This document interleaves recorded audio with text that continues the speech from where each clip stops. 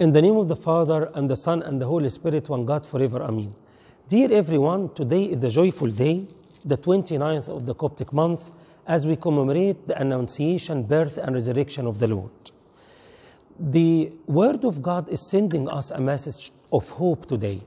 As God came on earth after thousands of years since Adam's fall and death, God came, and Archangel Gabriel said to Saint Mary today, for with God nothing will be impossible.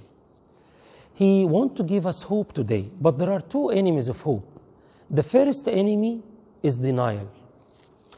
When you see a window glass has dirts, but you see it in the night, you don't recognize the dirts in it. But when you see it in the sunlight, then you see all the dirts in the glass. That's exactly us. When we live in sin, try to justify our sin in view of the culture or the society, but the Word of God condemns us. Look, in the Catholic epistle today, St. John said, if we say that we have fellowship with him and walk in darkness, we lie and do not practice the truth. Please do not live in denial and say, God knows my heart, I'm okay, I love him. But you need to focus and pay attention to your behavior. You cannot live in unholy relation and then claim that you have fellowship with Christ. You cannot get drunk every day and claim that you have fellowship with Christ. Because the apostle said, and we walk in darkness, we lie and do not practice the truth. David the prophet lived in denial at some point when he committed adultery with Bathsheba, until Prophet Nathan came and rebuked him. And then David confessed his sins, saying, I have sinned against the Lord. And Nathan, acting as a steward of God, said to him, and the Lord has put away your sins. That's why confession, the sacrament of repentance and confession, help us.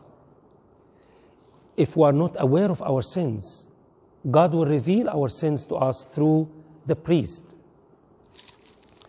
The second enemy is despair. This is the other extreme. And Judas fell in despair. Please don't say, it is too difficult for me to change. Don't say, I have already upset God and he will not reconcile with me. It is the blood of Christ who will do the job. He will cleanse us. In the Catholic epistle today, St. John said, but if we walk in the light, as he is in the light, we have fellowship with one another, and the blood of Jesus Christ, his Son, cleans us from all sin.